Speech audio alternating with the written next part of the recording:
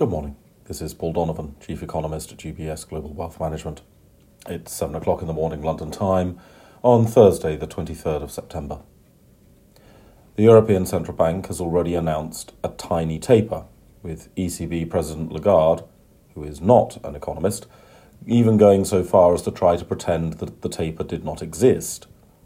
The US Federal Reserve is hinting at a turbo taper, with Fed Chair Powell, who is not an economist, strongly suggesting a November start date with a conclusion of the tapering process in mid-2022. There's some justification for the difference in the pace. The demand for cash is falling faster in the United States than in Europe, as the US consumer is spending their savings stockpile faster than is the European consumer. Lower savings means lower liquidity demand, means lower liquidity supply is required. It should be noted that the Fed's turbo taper will still mean that the Fed's balance sheet increases in dollar terms after mid-2022. Coupon payments will still be reinvested. The Fed's balance sheet will start to fall as a share of GDP, however. This is an organic tightening of the quantitative policy conditions. Why the rush to conclude the taper in mid-2022? One of the reasons may be that the Fed can see disinflation forces on the horizon.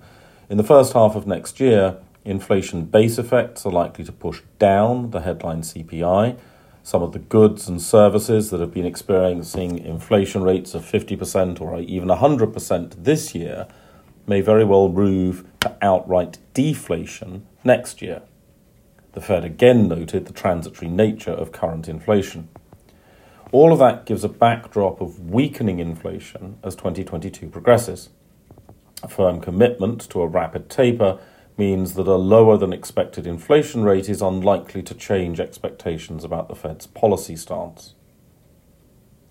Meanwhile, the Bank of England meeting concludes today. There's not much expectation of a policy change from investors for now, but the bank has already slowed its purchases of government bonds, and it's fully expected to end bond purchases at the conclusion of the current programme. The interesting aspect of UK's policy decision is how the central bank's policy is likely to respond to the tightening of fiscal policy that the government has already flagged. On the data calendar, there are a series of business sentiment opinion polls, which will probably get a little bit of media attention.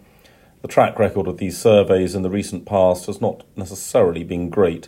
Sentiment surveys had a rather bad pandemic, especially compared to the big data options that have become increasingly available and increasingly sought by investors. That's all for today. Have a good day.